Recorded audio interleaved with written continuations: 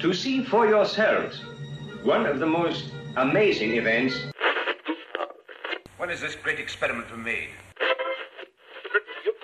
Impervious to heat, impossible to move. Is it human or inhuman? Gentlemen, do you realize what we've found? It's time for the Geeky Brummy Podcast. 5, 4, 3, 2, 1, 0. Hello and welcome to the Geeky Brummy Podcast. Joining me today, Mr. Keith Bloomfield. Hello, Ryan. Mr. Lee Price. Hello. And Mr. Guy Helford. And it is myself, your host, Mr. Ryan Barish. How are we all this week? Guy, what have you been up to this week? I don't know, like, not a lot. It's weird, actually. It's like, unlike me not to tell a story. I'll tell you what, actually, this morning I was at a busy train. You know when a train's late and then, like, so many people ram onto a train? Yeah. And, like, it's just like, glue, you know, holding people together.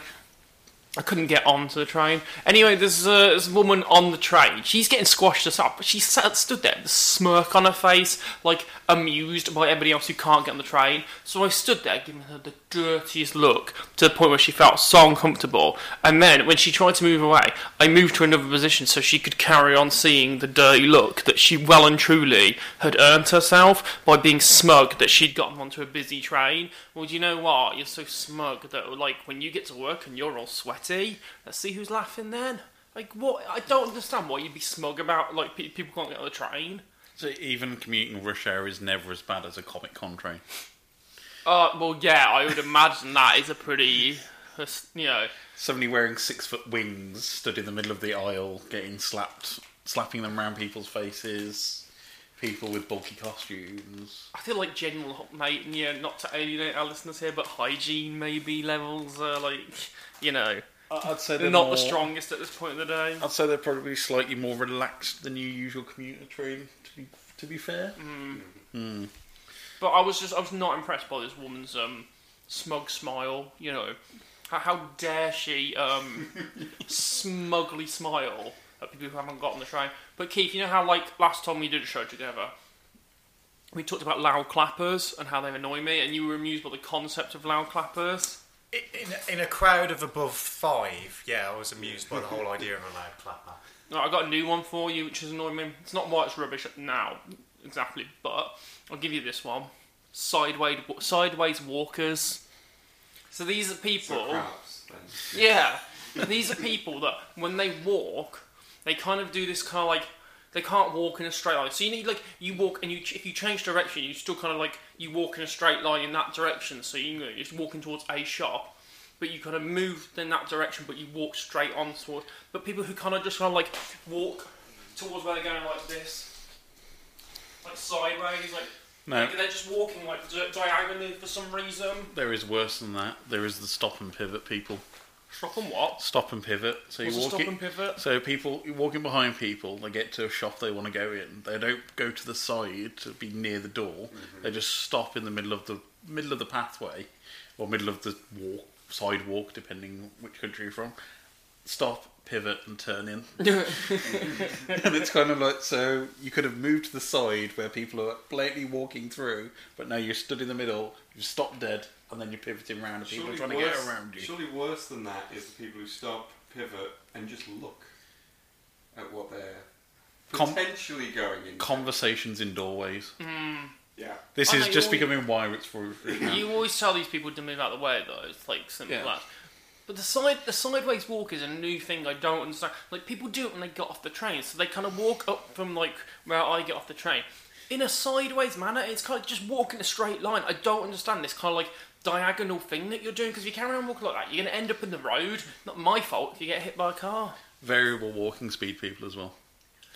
Yeah, no, I slow walkers, like, yeah. I don't mind slow walkers if they're a constant speed. It's people who walk fast and slow down.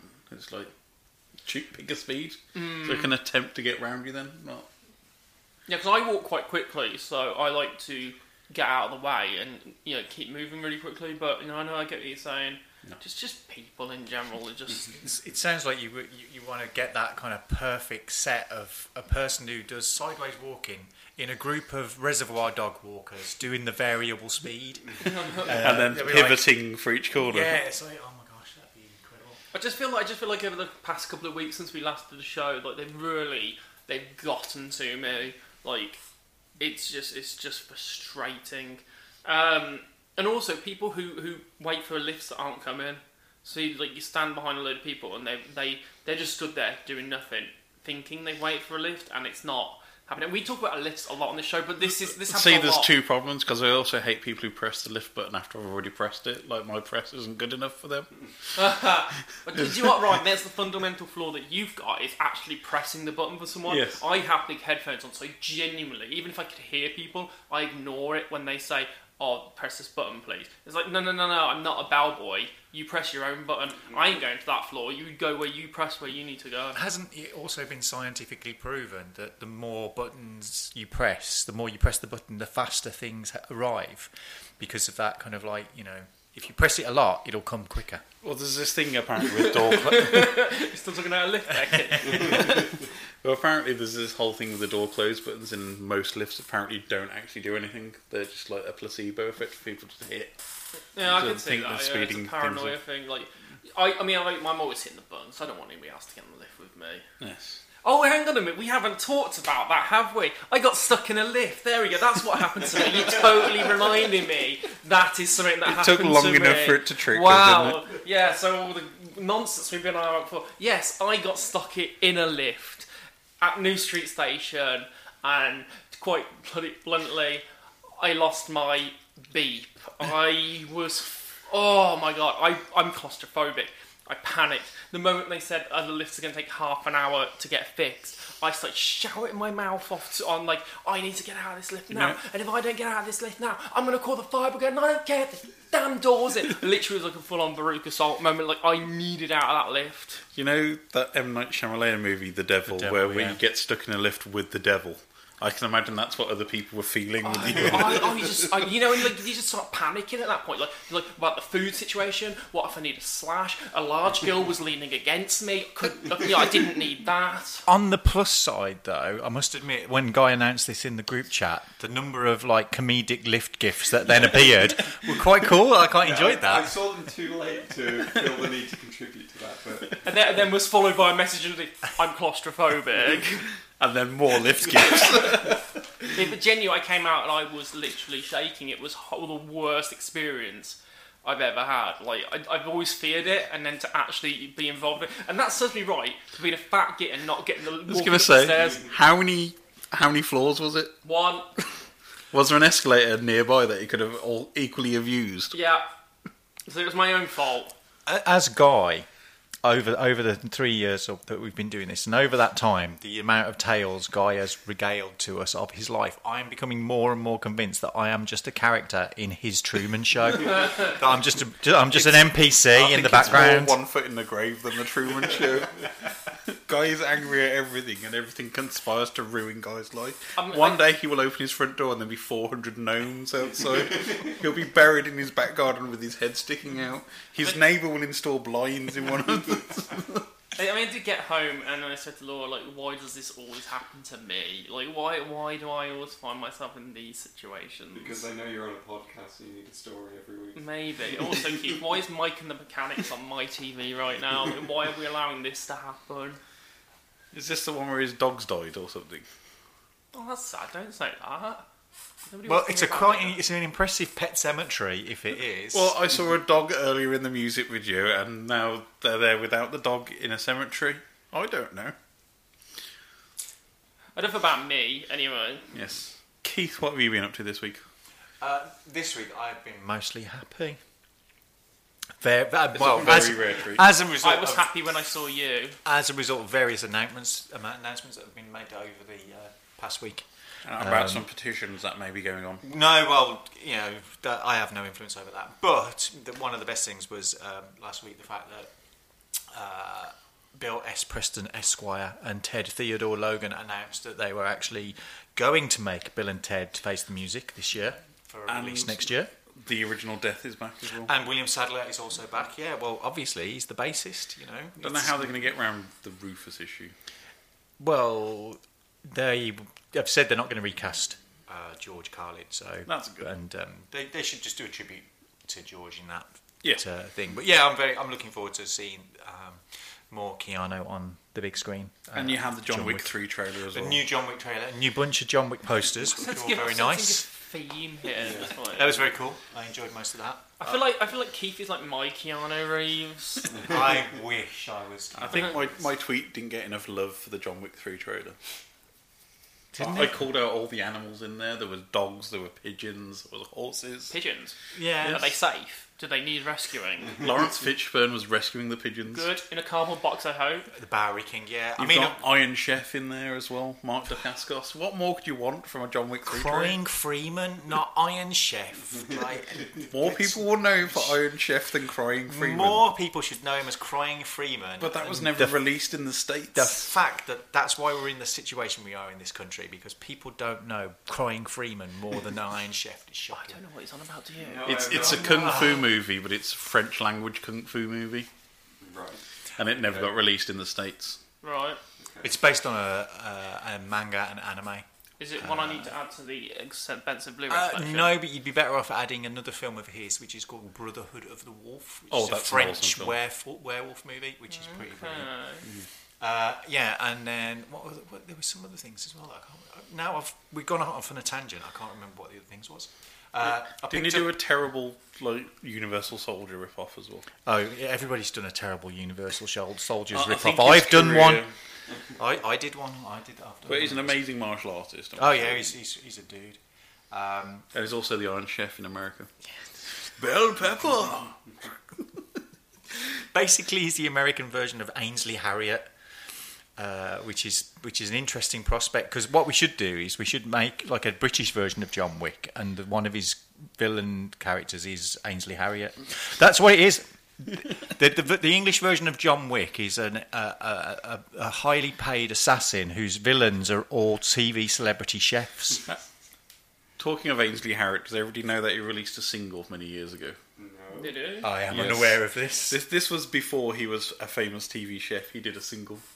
This was before Ready Steady Cook. I'm actually going to find it and play a clip for people. God, that was a god awful show, wasn't it? Ready Steady Cook. What's going on? What Michael Ball got to number 2 of a single. What is this we're watching in the background? Every number 2 of the 80s with Mark Goodyear.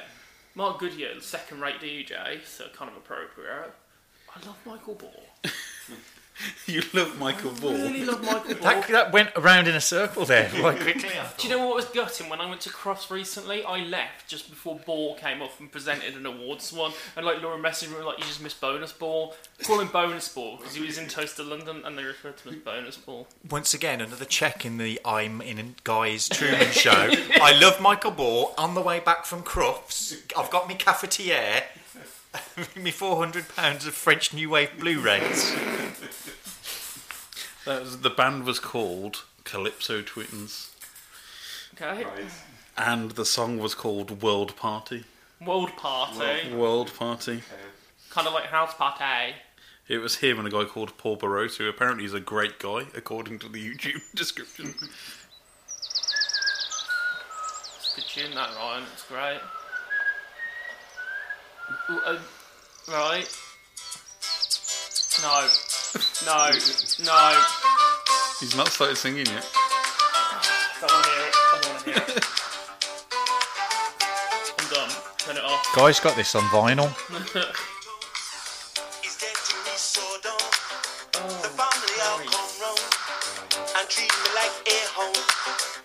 Did you say it treat me like a-hole? I'll turn it off, Ryan. You've embarrassed yourself knowing that information. I have approximate knowledge of many things, Guy.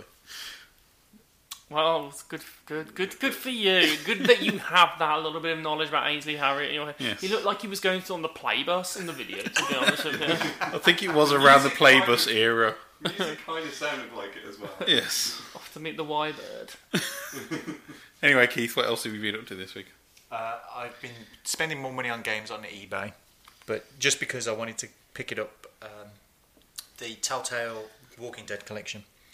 Because I've been quite enjoying this season of Walking Dead on the TV. Did And I they- quite like the Telltale games. Do they walk around and mope a lot because people are dead and occasionally I think fight that's the zombies? people who are still alive walking around and mope a lot in that show. It's more my pace of game. It's like I watch things happen for 5 Like minutes and Grandad. then make then I make a selection. Captain QuickTime. Yeah, but I quite enjoyed the first two, Keith which I'd will played remember that. on my. I played on the PlayStation. I played the first two, but this has got the kind of New Frontier and then the two short pieces. So I know I want to get the final season because I quite enjoyed that series. It's a shame Telltale games aren't around anymore. Yeah, I've liked all of the games. The Guardians of the Galaxy one was pretty good. The Sam & Max one was actually really good. Oh yeah, all Sam & Max games are great. I think Back to the Future one was pretty good. Yep. The Borderlands one was actually really good. I think they were planning a Day of the Tentacle one as well, weren't they? Bringing back all... great. Yeah. But if LucasArts is back under the Disney Well, banner, no, I'd it's be quite happy. Lucasfilm Games now. Oh, right, They've okay. revived Lucasfilm Plus, Games, I not think- LucasArts. Plus, I think my understanding of it is that things like Day of the Tentacle and Maniac Mansion and stuff like that, they're owned by Double Fine now. Oh yeah, A lot of the developers. Tim, what's from his LucasArts name? Yeah, Tim Schafer. went that way, so... Yeah, we need a new Zack McCracken game. Yeah. Well, apparently Disney are hiring quite a lot of people for Lucasfilm Games rather than LucasArts, as it was. So that'd be quite interesting to see what happens. If we get another Indiana Jones Tomb Raider knockoff game, I will be very happy. Because there's been at least 2 of them and they're great. The old Indiana Jones point-and-click adventures were amazing. Fate of Atlantis was Yes. a great game. Anyway, Lee, what have you been up to this week? The main thing I've been up to is MCM Comic Con. Surprising, I saw you there, I think. Yeah. I saw a video apparently that you were at. Is that on the Geeky Brimmy YouTube channel, was it? That's, Drew? I think so it's that'd be available one, now. Yeah, so, I thought I saw it on the Jaws 19 channel. Jaws 19 did help out with the video. Actually. Yes. We had the amazing, as always, Tat Challenge. I think you excelled yourself. Yeah, there's some this pretty time round. extraordinary crap that got bought, to It be still honest. doesn't beat Guy's random broken McDonald's toys in a carrier bag. No. That's still the pinnacle. Or, of or, that or cat with challenge. fish stuck to face. Cat with fish stuck to face was great. That's the thing with the Tat Challenges, you never know what's going to come up. And it's getting harder and harder at these Comic The Cons. thing is, I mentioned about the little 8-bit key rings that I found. That Yeah. I said they were the same price. They were cheaper. Yeah. And they were a lot better quality, and that was what made it worse. I think Graham is enjoying his Trek keyring Yeah. of not any use. But anyway, yeah, it was good fun. We met Charles Martinet, who's the voice of Super Mario. Does he genuinely talk like that the whole time? If that's his actual voice. When he walked into the room, he was like, "Hello, it's me, Mario." Amazing. Well, no, he went, "It's me, Mario, or Luigi." And then Oh, he yeah, did, it's Mario. all of them. Yeah, it's Mario, Luigi, Waluigi, Wario, Baby Mario, and Baby Luigi. Is he Peach? No. Oh. No. Let's go!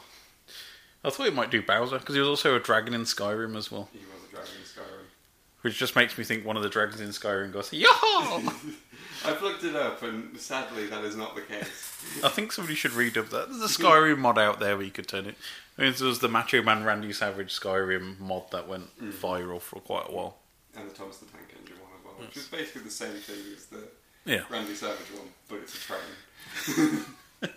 But there's quite a few other good guests. Asa Butterfield was there, Tom Hopper, and a couple of the other guys from the Umbrella Academy, Felicia Day, who didn't really get a chance to speak to because he was mobbed. There was a moment on the Sunday where it looked like I might be able to get in there, but I think it was just they were winding the queue down because she was about to leave. So See, when Lisa get in there, my mind Not like- totally elsewhere. There. I think he was hoping, probably. But yeah, it was good fun. Quite a lot of stuff that was on there. They've got a new gaming zone that they've set up for the first time. It's a little bit disappointing because it's mostly just retro stuff. Yeah. Here are all the Fortnite machines. 'Cause you can't play Fortnite at home for free or anything. Yeah. I mean, that's the whole thing with MCM March Birmingham, because we're the first stop on the MCM tour for the year, so you learn about stuff they're trying for the first time. Yeah, and they had made a big announcement earlier today. Yes. I spent most of the day doing. Yes.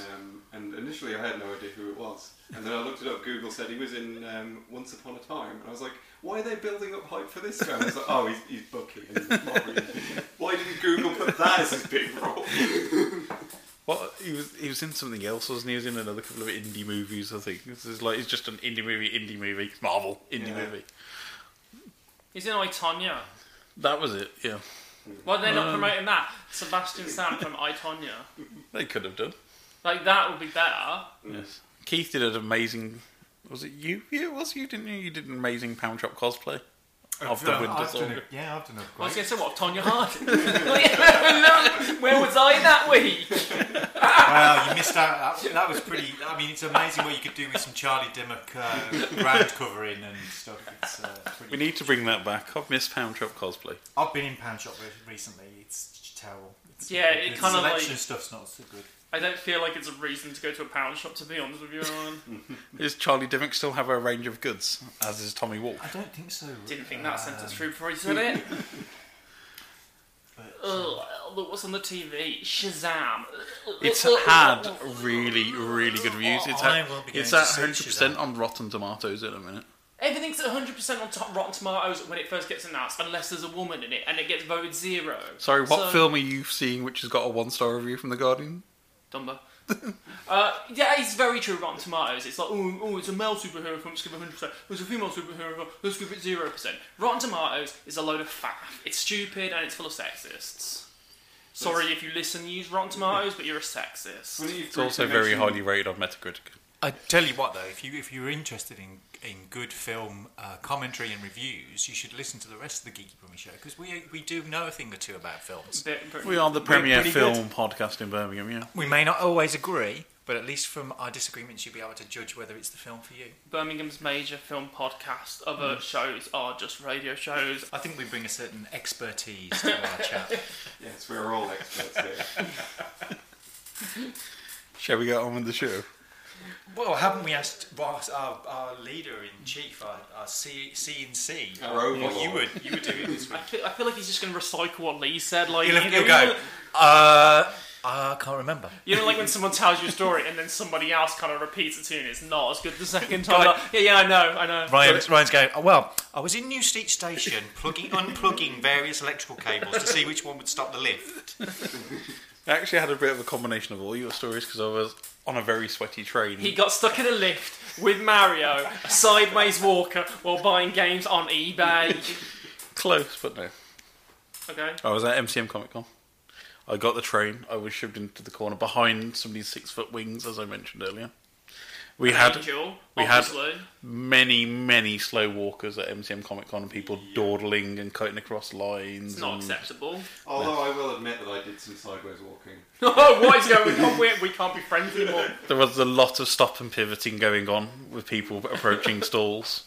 And people just using their backpacks to block people out from stalls like the game stalls. You couldn't get into the game stalls. There's people like waving their backpacks to block people out of the way. I got hit by a backpack at New Street the other day. Again at New Street. Somebody scanned their card through it and I scanned mine through at the same time. We both went through the gate and he went, I think it was my card. And I turned around and went, so? And he whacked his bag into me. Naturally he got some form of verbal abuse shouted at him for the result of that. But it's like... It's people who use backwhack. Well, it's quite a good word, backwhack. Backpacking as weapons. Yeah, I'd agree. It's an unnecessary form of attack. Yeah. Again, a backpack at a gig is an unnecessary thing to bring. Like these that's what cloakroom is for. Yeah, like, pay your £1, put it in the back. I bought my backpack to a gig, and it's like, that's great. Did you pay 2 ticket prices? Because you should have, because you bought a Glastonbury kit with you. But this is a whole thing. Backpacks on buses. And sitting down on the seat with the backpack still on your back, what is that about? Especially if it's a backpack that looks like you've gone flipping hiking through the Himalayas as well. But guys, I mean, I've probably not mentioned this, and I should have used it in my why it's rubbish before. But the whole idea of people going to gigs, now I like to go to a gig, but it's expensive, costs a lot of money. So you've got the people who go with the backpacks, who look like they're going camping, and then you've got people who just stand there chatting. Yeah. For the entire gig. Yeah. And it's like, why are you doing this? Why are you at a gig that you've paid 60, 70 quid to sit, and all what you've come to do is have a chat? People who go to the cinema to catch up with friends as well. Oh yeah, that's just bad. Yeah. That's just rudeness. No. Rudeness. On the subject of gigs, distracting from you, Ryan, we did think we said we'd briefly mention this. The atrocity of the Glastonbury Festival 2019. What went wrong? So if you don't know, the headliners are... I'll start with what's good. The Cure Sunday night headliner. Okay. Friday night, Stormzy. Okay, not so familiar with Stormzy myself. Not my cup of tea, but I've been told is worthy to headlining. Saturday night is where we hit a major the greatest issue. night of Glastonbury, the biggest night of the event. Huge bands have played like that thing, like Metallica, Radiohead. Radiohead, Even Arctic Adele. Monkeys. Yeah. Beyonce. No, Beyonce did it on Sunday. Anyway, what have we got this year? What have they thought? The band that everybody wants this year. The Killers. Who are also headlining Woodstock 50. Keith's not saying anything here, but Keith, I know you like that band, but they're not worthy of headlining that festival now, are they? It's the same as Maroon 5 doing the Super Bowl, isn't it? Yeah, honestly... If I went to Glastonbury and the Killers were headlining on the night, I wouldn't particularly complain. It's just going to be 5 plays of Mr. Brightside, and that'll be it. I have a feeling that that's probably what it is. It's because Mr. Brightside is like such a huge song that they've probably just headlined them for that reason. I mean, you got Kylie. I'd say Kylie is more worthy of the headliner slot than the Janet Killers. Jackson's playing. What nonsense How are you many? talking about now? How many Kylie how many headlining decades of Glastonbury? success has Kylie had? Yeah, it's fair, Ryan. You've got that nipped in the bud. 80s, 90s, 2000s, 2010s. She had Decades singles. of success does not relate to actually decent. All right, records Janet Jackson. released. Deserves it. Legend. Would you say Janet Jackson or Kylie are less worthy than the Killers? I'd say they're possibly on a similar par. As much as I like the Killers, I'm on board with the. Yeah. Kylie I mean, or but Janet still, Jackson. Right, either we'll way, drop down to the next Killers level. and the Cure. It's like, what have they done? Have they been poaching the old people's homes? Right, I shall drop down to the next list and try to see if any of these are more words than the Killers. George Ezra, no. No. Liam Gallagher, Yeah. I mean, not very good solo, but a legend in his own right. If it was Oasis reforming and Noel Gallagher comes out to play with him, that would be if he the just did about 40 minutes of Liam Gallagher and the rest of Oasis, yes, deserved. Miley Cyrus, no. I know she's a big one. Tame Impala, no. No, but good. The Chemical Brothers, they're on to Yeah. the third line down Yeah. now. Amazing. Yeah, Vampire Weekend. Yeah, I'd spoken to Laura about this. Yes, they're on their 4th album now. They're a band who deserve a chance like that. Yes. Miss Lauryn Hill. I mean, she won't turn up, so they're putting a lot of. I hope they've got someone lined up because she ain't coming. She'll turn up on Monday. Yeah, you got a risk coming there, Glastonbury. I hope they put her on the Friday. She might show up Sunday night. Janelle Monáe. Good, but not headliner. Christine and the Queens, who have not heard. I don't know what that is. They're all over. Hosier. Who? Hosier. No. Well, I mean, we just Two Door Cinema Club, and we'll just finish off the last line for a Birmingham classic, Georgia Smith. I mean, sorry, the Wu-Tang Clan are on the 5th line down. The Wu-Tang Clan are lower down. I mean, Kamasi Washington is on there, and he's an incredible live artist, and is bringing back jazz music, like Kirk said on the review of the year. Yeah. How is that not a headline set? That's incredible. I mean, further down, all right, not my cup of tea, Sheryl Crow, Bastille. They're quite big bands at the minute. Well, Sheryl Crow's not quite as big Are as you she sure used to this be. is Glastonbury and not the lineup for the next few shows of Jules Holland's I mean, music it night? feels like it feels like a V festival. I mean, get me on. I love The Cure. They're one of my favourite bands. It's one of my all-time favourite bands. But even I don't think they are a good headline act. I think they're a great band live, but I don't think if Right. you were there, The Cure are playing tonight. I think there is a worse travesty than this, though, which is Woodstock 50. 50 is one of the most legendary music events of all time. So who's headlining Woodstock 50? Oh, is it The Killers by any chance? It's The Killers! Oh, they're back! And then you've got Dead & Company, Jay-Z, Miley Cyrus, Chance the Rapper, Imagine Dragons, and Santana. To me, the only person who lives up to the original Woodstock 50 feeling is that Santana. Oh god, that's appalling. Do you know what? I love the fact that Killers are headlining Glastonbury. Today I received an email from Chauffeur Film First trying to sell me tickets for £3 for the guitarist and the Killers live in Birmingham. It's like Band-Aid 95 or something, isn't it? It's like the Killers have blatantly dropped their prices so much that they can headline this stuff for dirt cheap. I mean, I just don't understand the mindset behind it. I just don't think they've got the money. They can't afford the bands anymore. I mean, I didn't even know Glastonbury was on this year. Yeah, well, do you know what I mean? Like, do you think the big bands are going though? This is the problem. It's like people like Radiohead. They're probably never going to tour again. Is this where we're coming to? Is the big bands dropping away now? I don't think they can afford them anymore. I think that. Well, if you look at Fleetwood Mac, they're just doing arenas everywhere, and it's full of arenas sell out. Well, if you bear in mind, like a lot of bands tour these days, and the ticket prices are so high because obviously, you know, the way that we buy music and stuff has changed. So obviously, the gig prices are more expensive. So naturally, the acts are more expensive. I heard they asked the Arctic Monkeys to play, and they said no. And the Strokes apparently were in line to play at one point. Now, if they can't even afford the Strokes. I mean, what is going on with Glastonbury? Because I feel like the Strokes would have been a good headliner there. Well, this is the thing. They had a year off, and it's a case of what they'd done with that year off. Because that's when you'd be booking big bands in advance for 2 years. It's a guaranteed gig. I mean, like, if you compare it to the 2 years they've had off, like, the previous headliners were Foo Fighters, Radiohead, and I hate him, but Ed Sheeran is still a huge artist that would attract that kind of crowd.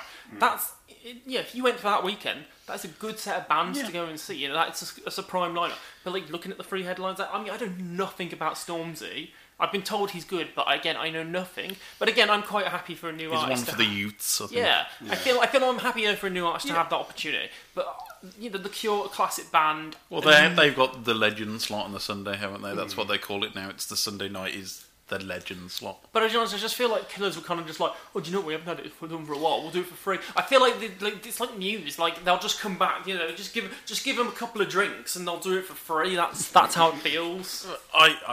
Muse are amazing live, so I wouldn't mind seeing Muse on a Saturday live at Glastonbury because they always put on an amazing performance.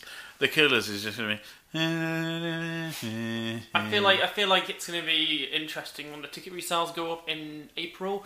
That a lot of people, because you put a £50 deposit down for the ticket, I think a lot of people are just going to write that off and be like, do you know what?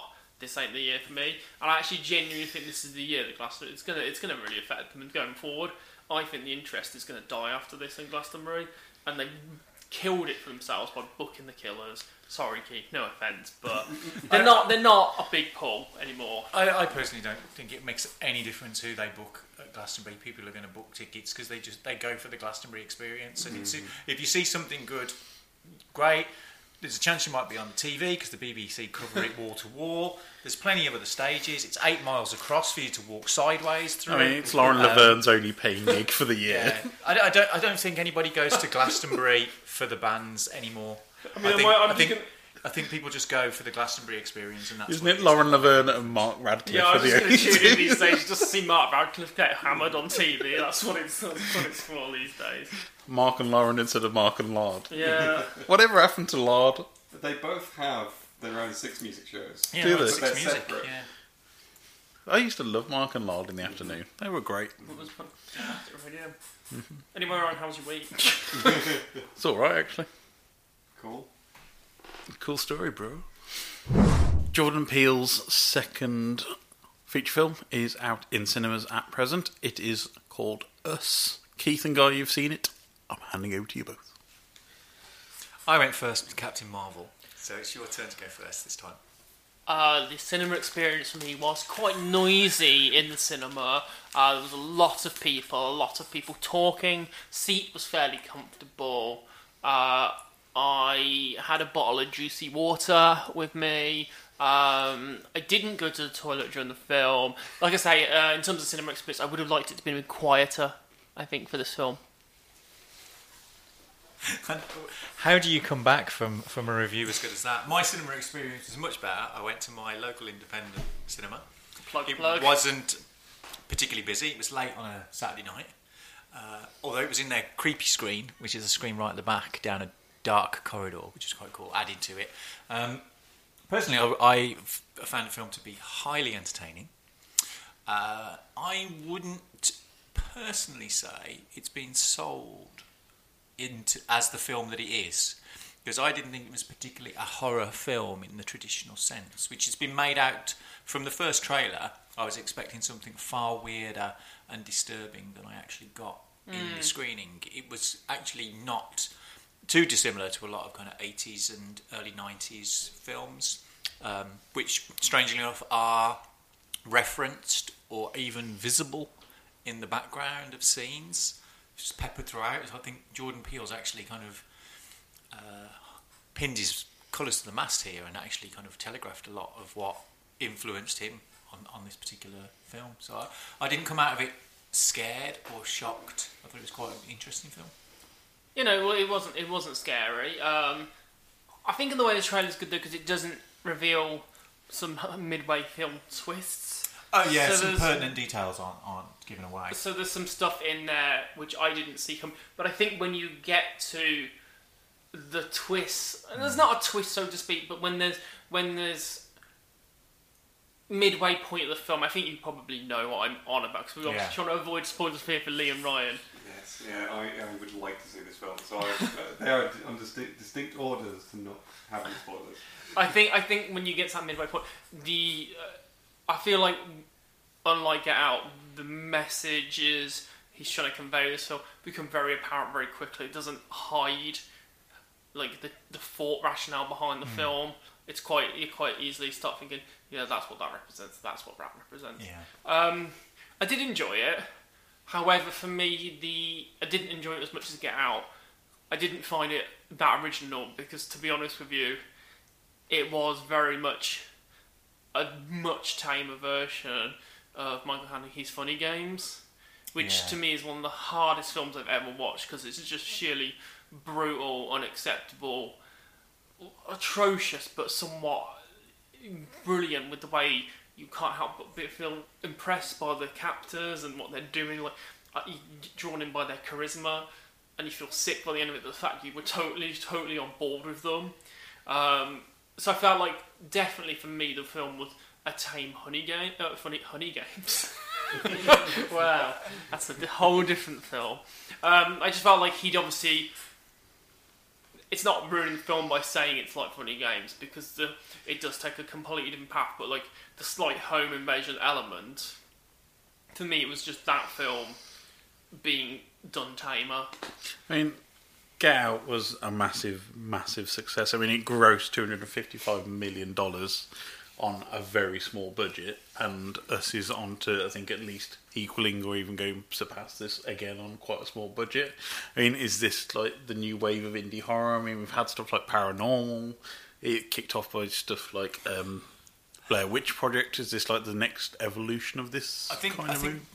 Where Jordan Peele's positioning himself is not with the kind of Blumhouse type stuff and all of that kind of like the Conjurings and the Nuns or whatever it is. This is kind of a little bit more in the kind of, I would want to say, kind of John Carpenter-esque area where it's slightly off-kilter morality tales with slightly kind of weird and stuff overtones, because before they trailered something like Pet Sematary, the remake, which is a much more straight-laced kind of horror type flick.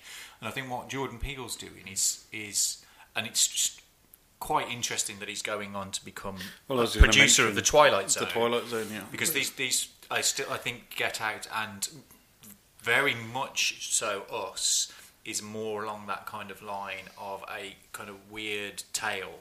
Well, his star is ascendant at the minute, isn't it? I mean, it's come from Key and Peele, which at the end of the day was a sketch show. It was a great sketch show, but he's completely subverted his entire career now to be like this well-known director after just 2 films. Well, I think what's making him people sit up and notice him is great. He's writing some interesting stories, and I kind of like the fact that it's a mainstream version of some of the kind of like trashy video films that I watched in the kind of 80s and 90s. But also as a visual stylist, he's done a lot of interesting things in this film, in terms of his use of colour, in terms of his use of symbolism, in terms of his use of framing. There's things in there that when you kind of watch it, I think it probably would benefit from a second watch, because certain numbers are kind of highlighted throughout the film, and it's always there. It's ever present. The shape of these numbers and the symbolism of it. So I think as a visual stylist, he's doing some interesting stuff, and I think that's what makes these films entertaining, is that there is some kind of message in there. This particular one of that he's putting across how there's there's a through thread about the Hands Across America that happened, I think, during the Reagan administration, which is a big thing about trying to join homelessness and highlight the stuff that was going on, and the fact that it was this big grand dream but didn't actually come off the way they intended it. And the film ends with a direct kind of relation to that happening now, but in a different way, and it's quite a powerful statement of how these. It's really hard not to kind of give anything away. It's really tricky, but it's intelligent and it's well put together. It is an enjoyable experience. I think for me, not as good as Get Out. Not quite the revelation and the surprise that Get Out was. You know, that literally came from nowhere. I feel like once you've seen that, you're kind of expecting Jordan Peele to do another Get Out. You know, you expect him to make these sort of films. Now, so that kind of expectation has gone. And I feel like with Get Out, it was really different. There wasn't anything. It was really unusual. I can't think of anything it's like. But with Us, I really enjoyed it. Well, I'd probably watch it again. But it really does play too much on horror films. Some horror films that we know, and some things that too much familiarity that doesn't make it as a unique experience as Get Out. So Get Out was Daniel Kaluuya's big film, and it projected him quite far into Hollywood.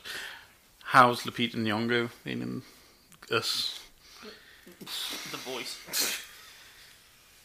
She's really good in it. Winston Duke is the standout. I thought it was great. But for me, Winston Duke was Jordan Peele's analogue.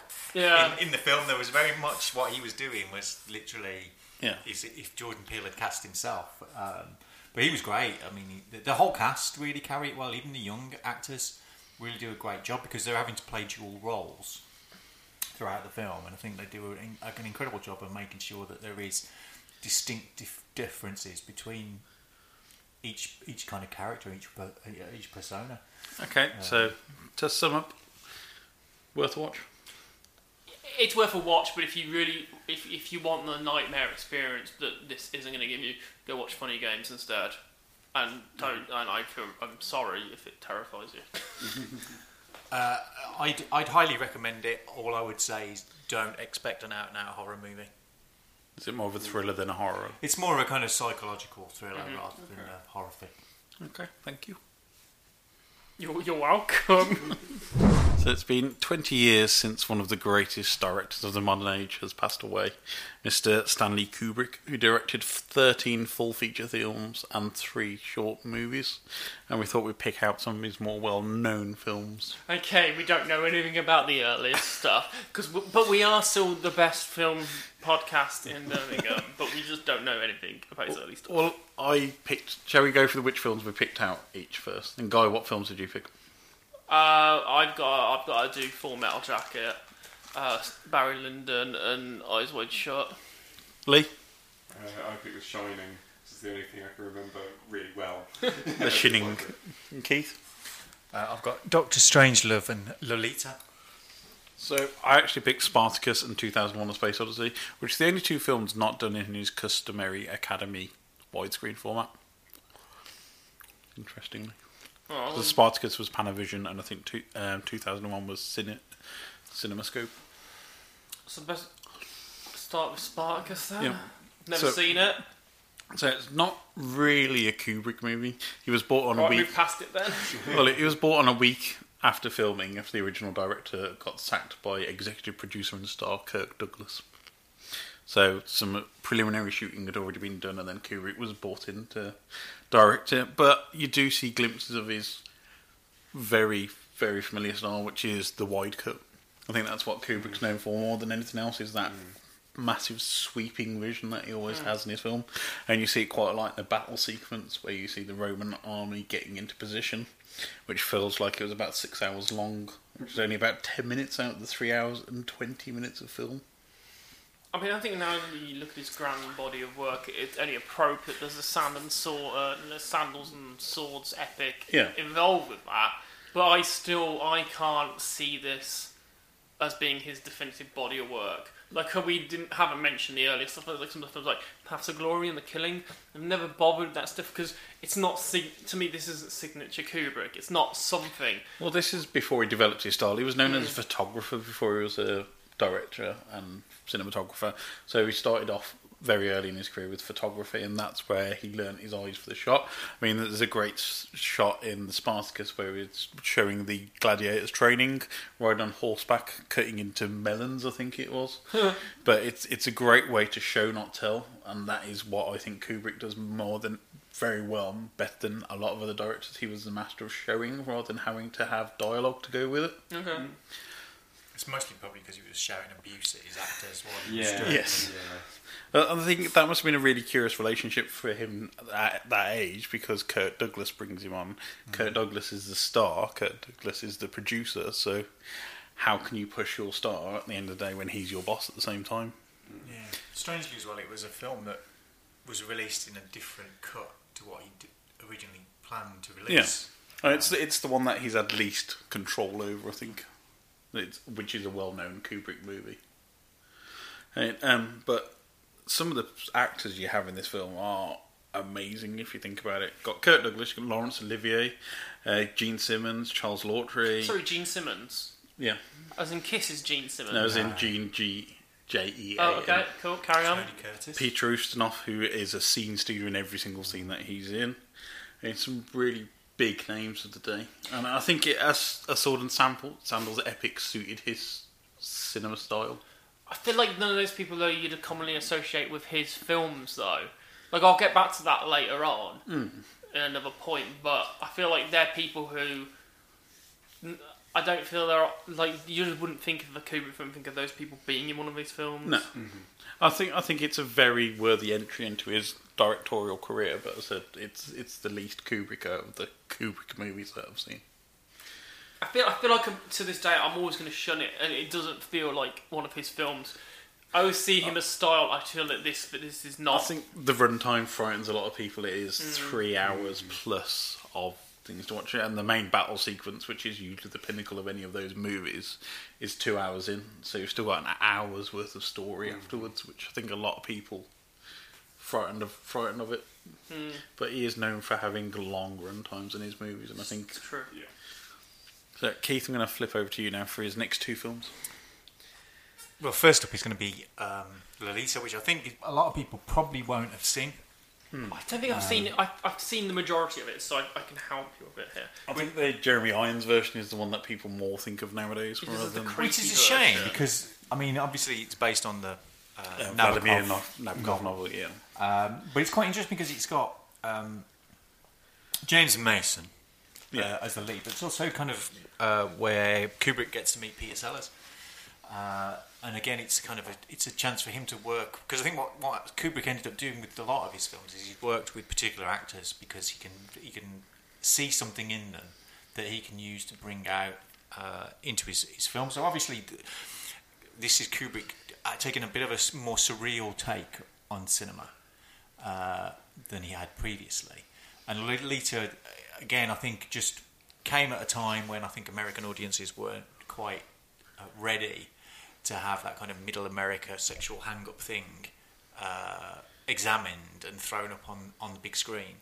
And I think still now the subject matter would be considered troubling and taboo. Well, Hollywood was still recovering from McCarthyism at this time, so that was a big thing. I mean, one thing I didn't mention with Spartacus was the screenwriter of Spartacus. It was the first film that people actually credited to him because he was one of the 10, which was McCarthyism against him.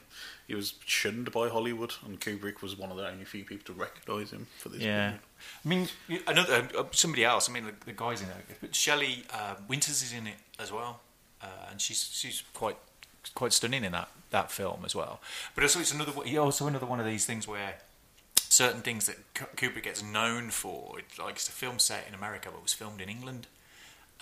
So his sense of kind of filming things not where they originally set is quite interesting, because once you get to something like Full Metal Jacket, that whole idea of that was done in London Docklands, the Isle of Dogs replacing Vietnam and completely not using Hueys and using Wessex helicopters and stuff. So Kubrick just working with what he's got around him is quite interesting. But Lolita's it is an interesting curiosity. I think it's the film that most people who have come across Kubrick's work probably won't have seen.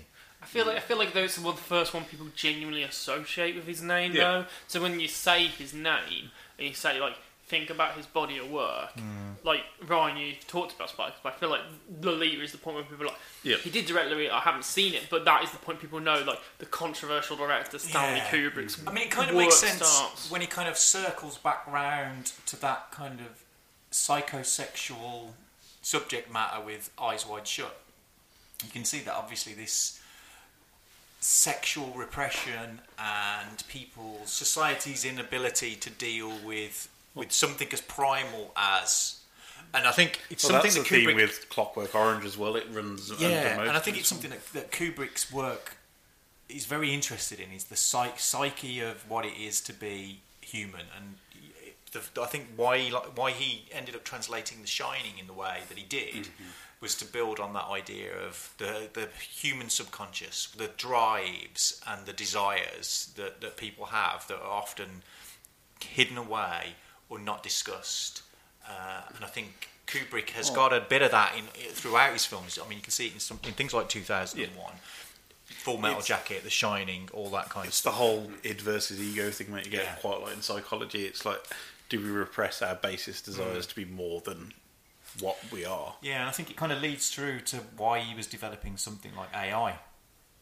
Because if you kind of watch the Spielberg thing, well, even then you get the sexual theme there's the whole thing with of Jude like Law's character, desire and what it is to be alive and all the kind of interesting things. So I think throughout his films he always deals with these kind of tricky subject matters. I think it's one of his only films as well where he doesn't use classical music as a soundtrack. He does Nelson Riddle's score, but it's the only of his like almost prominent era of films where it's a score and it's not classical music. It's actually been written for the film. Yeah, it still stands out. I feel like it's the first time in his films where like he maybe was relying on music as well to tell the story. I don't know how much Spartacus, but I imagine Spartacus. Well, Spartacus is again, it's all classical works, and it was very bombastic, epic music. Alec North's score is pretty impressive.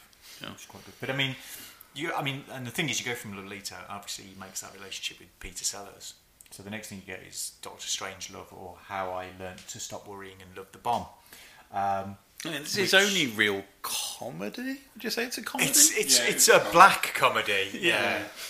When you've got lines like "You can't fight here, this is the war," and they're definitely aiming for a comedy thing. Yeah. The whole scene with the Texas cowboy riding the bomb as well. The funny thing about Strangelove is I've seen it twice. The first time I absolutely hated it. The second time I absolutely loved it. And I don't know why that is, but how much time had passed between you seeing it the first time and the second time? A good few years, I think. I think it's Peter Sellers' dual roles in this throws a lot of people. Mm-hmm. If you don't really pay attention to the plot, they never really explain that flip-flopping between his two roles. Yeah, I think it's very sharply satirical as well. I think the comedy's not out-and-out comedy in terms of what it is. And I think it's an interesting film as well, playing into that kind of paranoia of the early 60s and the communist menace and all the rest of it, and McCarthyism and all of that. But again, it's rife with symbolism and duality and all those kind of things. Very Kubrickian tropes. So I've always never put this film on. I've never decided to watch it. There's always been something about it that's never appealed to me about it. I don't know how. It doesn't strike me as Kubrick as I know him. Again, I've said this about Spartacus, but it didn't feel to. It doesn't. It still feels like he's not found his feet yet, and I don't know. It doesn't have the same feel of like Lolita, I guess. I agree. It's not his greatest work, but it has a lot of merit, and there is a lot of Kubrick in there. Mm-hmm. Yeah, it's more of a Peter Sellers movie than it is a Kubrick movie.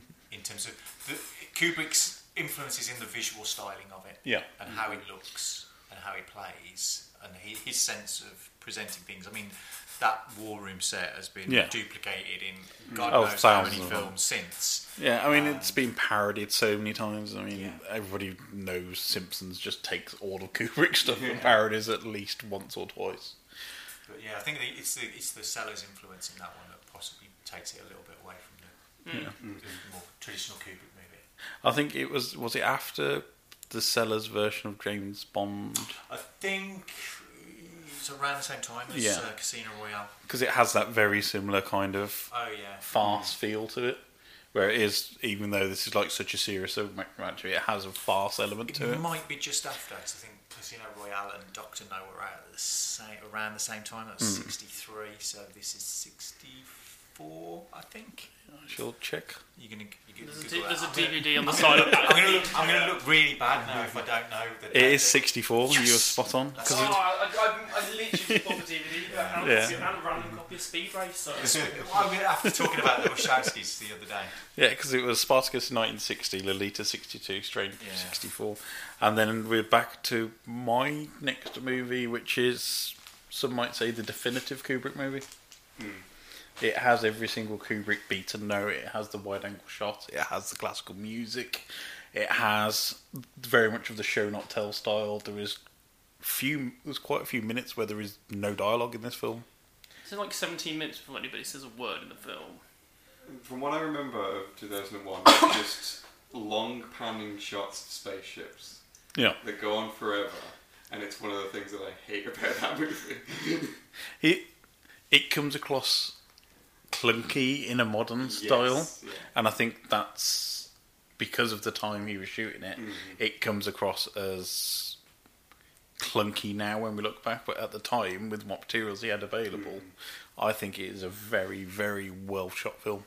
I mean, that whole bit with the monkey throwing the bone up into the air and that turning into the spaceship, I mean, again, that's a shot that's been parodied time after time, and that jump cut to something else with just a visual reference to take you across. Visually, I find it a really great film. Yeah. It still holds up visually, but I think to watch it, I just find it a slog for the most part.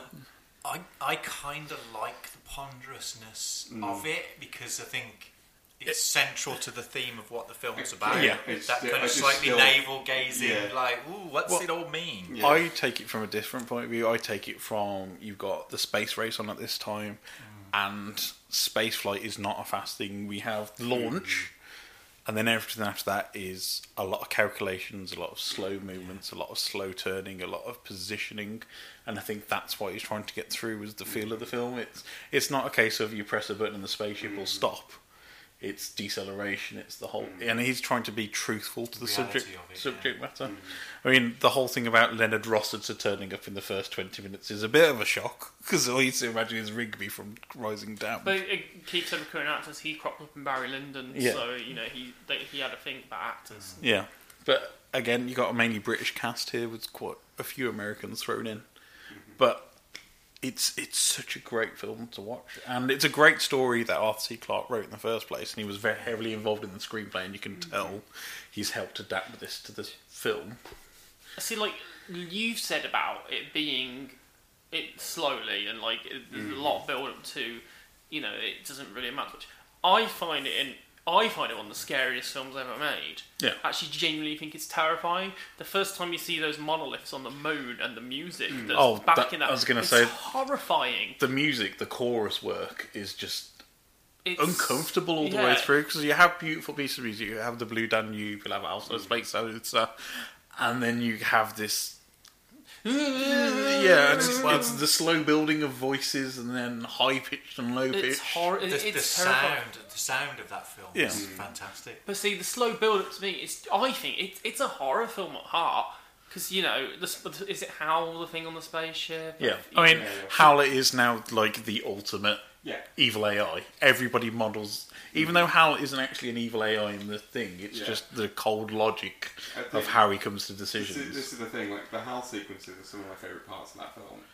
Cause you're staring at a red dot, basically. Yeah. All of it's in the voice work. And that voice work is just, like I said, it's the cold logic of it. It's so monotone and it's so unfeeling, while doing all this stuff that... I think until the very end of Hal, it's not spoilers because everybody would have seen this film by now, but when he starts taking the memory banks out, you can start to feel that lump of fear rising in Hal's voice of, this is where I, as things, pass away now, because he's an AI, it's a living creature, it's just not a breathing creature. But it is a horror film. It builds up slowly like any horror film. Then it delivers the thrills midway through, and then delivers you a smack bang of the confusion of an ending where it completely takes your mind to another place. And it really, well and truly does take your mind to another place. I think that's the worst part of the film. Imagine being alone for so long in a quite blatantly faked reality. Is that what it is? I mean, like, I still to this day never fully understand what happens. Well, if you've ever read the book, it's basically like the aliens don't know what to do with the flooring because they've taken it from his memory and just constructed what he sees. They don't really take out the floor. That's why you have these lit floor panels, because it's kind of like they just filled the space with something. I feel like it's, a film where Kubrick's finally found his feet. He's doing what he wants to do, and it really is the first film where like he did an iconic shot, seeing the baby in the egg in the moon or whatever. It's an iconic shot of cinema, and like that is something that will go throughout the rest of his films. Like, there'll be an iconic shot now, in each of his films, which will stick in your memory. Well, it's hugely influential. The impact that film has ripples back through all of the kind of sci-fi films that came after it. Star Trek, the motion picture, I think Alien, even Star Wars takes a little bit from it. They all owe it a huge amount of debt. Space 1999 TV series. I don't think we'd have films like Event Horizon without 2001. No.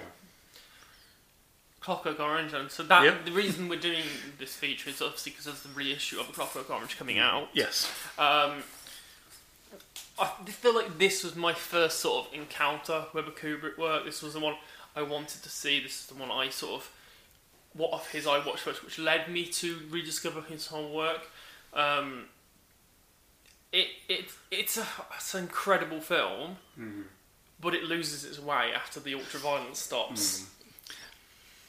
But again, the iconic shot, the iconic open, the close-up of Malcolm McDowell's evil face backing into the milk bar, just stunning, absolutely incredible. I disagree with you that it loses its way. The theme that runs through every Kubrick movie is there is no heroes. Even like the greatest, the most nobler people won't usually have the nicest of endings. And he flips that on the head with an anti-hero.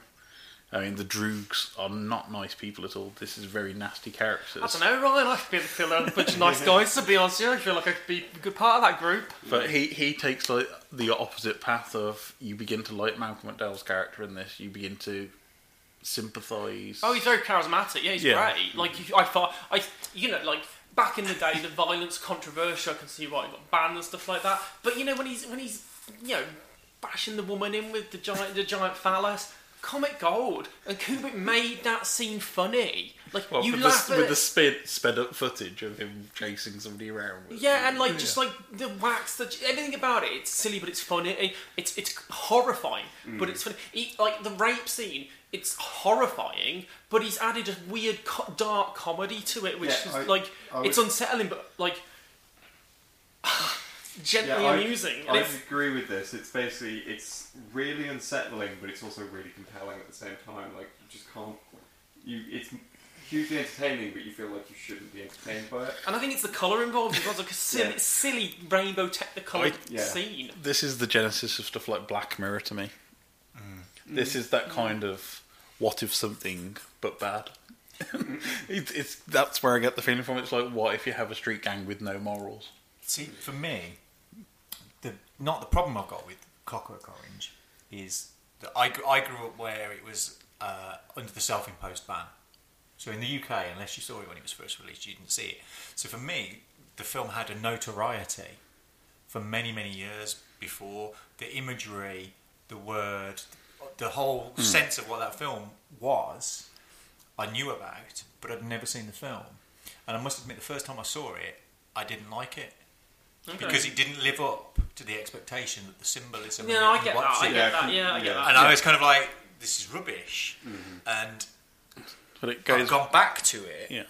and I can see now what's happening in there, and there are fantastic sequences amongst there, and the thing that draws me back to it, that makes it really interesting for me, is that conditioning, or the attempted conditioning of Malcolm McDowell's character. This idea that we can control you. It's another one of these films where Kubrick is directly looking at desire and the things that people want to do. Violence is a very primal thing, and 2001, all that beginning sequence is very primal, and I do quite like the idea of this kind of like the idea of trying to control something that's just uncontrollable. So my scene that I think is probably the most pivotal scene in the movie, which people seem to forget about, is where the truant officer comes over. Oh, and he punches him in the nuts? Yeah, and I think that is like one of the most pivotal scenes of the movie that gets forgotten about because you have such iconic scenes with like the eye makeup, the milk bar, stuff like that. But this is the scene where it shows you the vulnerability of his character. I think, again, from a stylish perspective, the way, like, the silliness of how it's filmed, with the silly versions of the classical music being played, and like almost the fisheye lens and the record store and things like that. Silly. The way Kubrick has filmed it's very silly. But in terms of the way he made Britain look, it does look futuristic, scary, desolate, and and people have imitated that style. So like I'm casting my mind back to High Rise from Ben Wheatley from 2016, and like he very much imitates the style of like the Clockwork Orange, desolate Britain, and like I feel like if Brexit screws this, we're going to be living in the Clockwork Orange version of like apocalyptic looking Britain. And that's how it will look. It'll look like Coventry. It felt like Thatcher's Britain 15, 20 years before it actually occurred. That grim, depressing darkness, which a lot of people felt, especially in the north of Britain. And I think that's where it resonates from rather than... Yeah. But there are definitely bits of that where it feels like that sort of run-down sort of Britain, but there's other parts of it that just look like a little bit alien almost. Yeah. And I think that adds to that sort of futuristic atmosphere. I can imagine somebody opening a milk bar in Shoreditch tomorrow, to be honest. Yeah. There probably already is one. There's probably already 5. You also do get a classic shot of Warren Clark getting whacked in the nuts and pushed in the river. That's pretty funny. Which is great. And the language in it as well, I just love it. Like, I've got a pain in the Gulliver. Brilliant. That's fantastic. Like, I'd love to bring up that. Ripped directly from the that's from the material. Yeah, that's from the book. And I think that's another key element of Kubrick. He picks some great works to subversive works to translate. I mean, like picking 2001, which again, Arthur C. Clarke is a very well-known writer at that time, but picking that story and turning it into cinema gold. Nothing that he did, pretty much from 2001 onwards. Everything's adapted from source material, literature of some sort. So it's always an adaptation of some sort. Yeah, I mean, Spartacus was from a book in the 50s.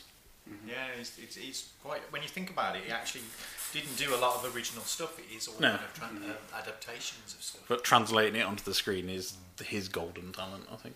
I mean, for a man who only won 1 Oscar, it's quite surprising that he wasn't recognised more. No. Next film along then. So I don't know a lot of people have seen this one, but it's the one that like people know as part of his catalogue, but I feel people are put off by the runtime like Spartacus, and maybe the fact it's a period drama. It's Barry Lyndon.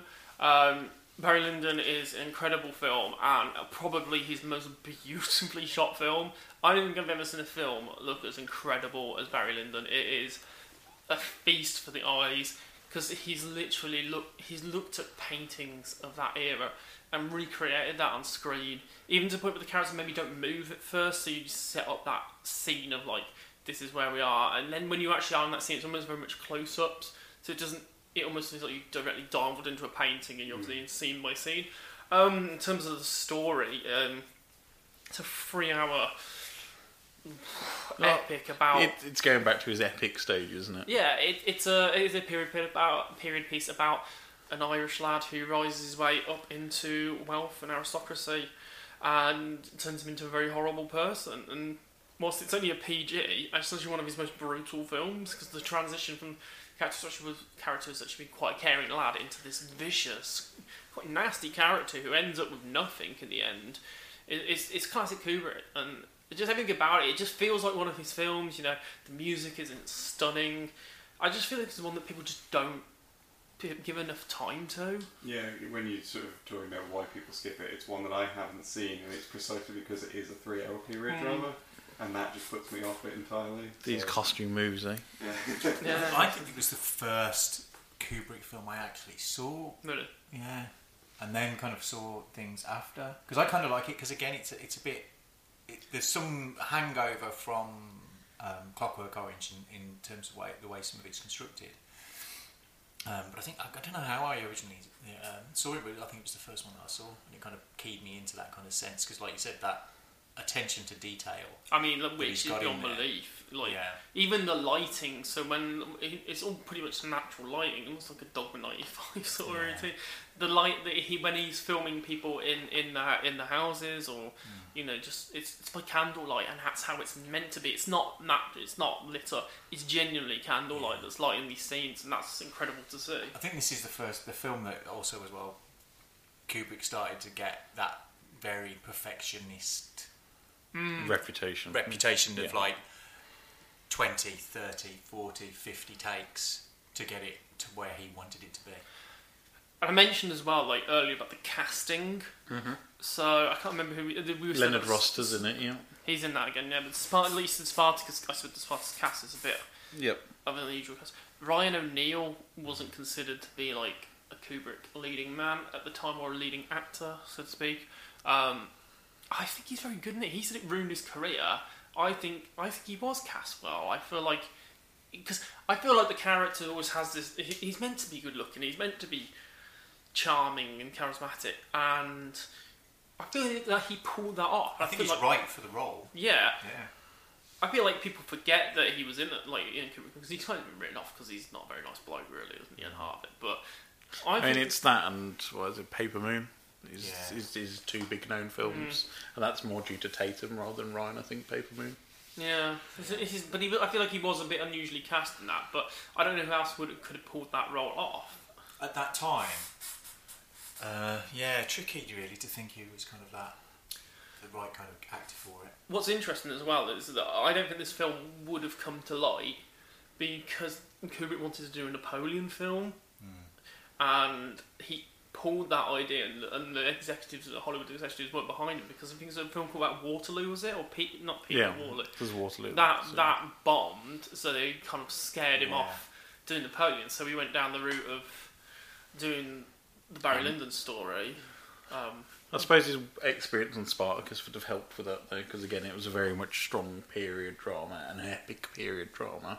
You probably learnt quite a lot on that, on how to recreate that as 18th century England. I mean, I feel it's nice that he did a period drama, and that was part of it. You know, this repertoire of films he's got, he did that genre, and he did it well. Moving along to his next movie, then, the movie that has been parodied 1,000 times, and might be the definitive horror movie for quite a few people. And again, with iconic shots as well. Yes. Yeah, and iconic characterizations. It is The Shining. Yeah, The Shining, which was... I brought this up on the show before when we did the film fight stuff, and I used it as my horror film because it is just such, we're talking about Kubrick being a very visual director. That movie conveys its horror a lot through its visuals. You've got the big shots of just the empty hotel, so you get that sense of isolation. There's no one around. You just see, the cast looking small in these huge spaces. Well, there's not actually that much violence in the film if you think about it. But it's genuinely quite horrible, though. Yeah. Like the woman in the bath. Yeah, I think that's what it is, because it's got these long shots of just not a lot really happening, but it's off. Everything is off. Yeah. And then when the violence happens towards the end, it gets that all the more shocking for it, just because it's, something's going to happen for like most of the 2 hours, and then it all kicks off. Shelley Duvall said many times that it almost broke her making this film, didn't it? It was kind of the shot after shot after shot. But from what I've heard about the treatment she received in that movie, it's not really surprising. I think what makes it work is what is different from the source material. Whereas the previous stuff has been much more kind of in line with it. I think the stuff that he adds and and takes away in the Shining to make it a cinematic experience. I think works in its favour. Because Stephen King hated this. Oh yeah. For some reason, because it just wasn't close enough to his book, really. And considering that they did do like the TV movie adaptation a few years later, which wasn't very good, which was much closer to the source material, it kind of showed that Kubrick did make the right choices in differing. I might get slated for this, but I don't think Stephen King's that great a writer. I think he's found a formula that works very well, especially for horror books, but I don't think his plotting... I would actually agree with that. You know, I've not read many of his books, but the ones I have read, I like the story's good, but the writing itself, there's issues with it. So. I mean, the whole Gunslinger series, which is a great series of books up until the fourth one. I could not get into that. Yeah, and it's like he just decides to drop a massive thread he's built up for 4 books to go back in time to tell a completely different story. And it feels like an intermission in the middle of a series of books, and I think that's Stephen King's badness. But as I said, Kubrick fixed this, I think. Yeah, I mean, some of the stuff that I like in The Shining is all the kind of use of like matte painting, all the kind of... Obviously, he perfected his art as a special effects director with the 2001, but a lot of the miniatures and matte shots that they use in The Shining are great. I mean, the first 10 minutes of 2001 art. Yeah, but the lift sequence and stuff, the use of miniatures in that is brilliant, and all the kind of the way, just the cinematic tricks that he uses in there to give you that sense of foreboding and emptiness. It's things like when you've got like Danny going around it on his tricycle around, and he just rounds the corner and you've got the twins. The way that shot is fantastic because it's all like just it follows him around and then just stops. Yeah, I can't remember the name of the shot. It's the one where the camera pulls back but zooms. The crash zoom. Yeah, the crash zoom. He uses that so much in this to give you that false perspective. Yeah. What none of us have mentioned here, though, is whilst obviously we're attributing it here to Kubrick. Yeah. I mean, this film was partially made by Jack Nicholson as well. Oh, yeah. Because this is the first time, if you think about the roles, we've talked about Ryan O'Neill and Barry Lyndon, Malcolm McDowell in Top of the Rush. They weren't big stars, you know. Malcolm McDowell was doing okay in the UK, but he wasn't a well-known American star, from what I'm led to believe. And Ryan O'Neill, he was a soap actor, I think. So he cast people who weren't necessarily at the top of their game. But Jack Nicholson came off the back of like an incredible decade in the 1970s and put in one of his... You know, stuff like Chinatown, things like that. Yeah, this is the first time Kubrick really, I feel, cast a huge, apart from the Peter Sellers back, since that era, he's cast somebody huge, and that made the film as well. The casting was spot on with Jack Nicholson. I think my only problem with Jack Nicholson is at the beginning of the film, he already looks like he's going to go insane. Because that's just Jack Nicholson's face. I do also love the fact that this film has Scatman Carruthers in it, who whatever film he's in is brilliant. He's pitch perfect as the character that he gets to play. But yeah, The Shining is it's a good movie. It's another one that I kind of wouldn't say is strictly horror in the traditional sense of it. I think this is a thriller with horror elements into it. Again, it's that sense of foreboding, that building up, that darkness. I mean, we were also looking at the fact as well that this was, I think, maybe Kubrick's first big commercial film. Like, this was the move into his films being more commercial and being a bigger thing. So people knew him, people were interested in his films. But I feel in the 70s, like, there was still kind of, he didn't... Well, this was 1980, wasn't it? So it was the cusp of a new decade. We can really sell a Kubrick film to an audience with this particular film. Well, I mean, you can see that, like I said, he cast a big star, but it's also based on a popular author at the time. And that definitely does sound like he was aiming for commercial success with it. Was this coming after Salem's Lot had been a huge success, or was it around a little? Was this before? Well, this was 80s, so when was Salem's Lot? Yeah, I think like Carrie had already. Yeah, so I think the whole Stephen King thing had kicked off in a big way. Yeah. Salem's Lot was 79, so yeah, it was a year straight afterwards. But I think it's his most well-known movie. I don't think it's his best film. We can get on to the best films in the end. All right, then next one up, Vincent D'Onofrio's big film. Men in Black. Full Metal Jacket. Not an easy film to watch. I don't particularly like war films, but I took this one on for the team. I don't particularly... I I do enjoy this film, but I don't enjoy this film again because I'm not a fan of the war film. Yeah. But at the same time, I am a huge fan of Stanley Kubrick, so I appreciate seeing him make his version of a war film. I would definitely agree with this because I really enjoyed the first half of the movie where it's all in the training camp, but the second half of the movie when they go actually to war, couldn't stand it. Just because I can't stand war films, and it's that set, you know. It's a very good war film, but I don't like any war films. So. I think it's a very different take on the war film, Yeah. doing that basic training for half a movie. Yeah. A lot of people wouldn't even consider that would be done in a 10-minute But it scene. is the best part of the movie. I prefer the other half Yeah. with the journalism side exploring the war, but it's a 2-part movie. I mean, like you go back to Barry Lyndon and things like 2001, and 2001's 5-parter. You know, almost 5 sections. Barry Lyndon's 2 parts. They're cut up by an intermission. This feels like there needs to be the classic Kubrick intermission of this because it is a 2-film thing. And genuinely, the first half is horrifying. I feel like the first half shows more the horrors of war than the second half because the bit in the toilet with Gomer Pyle.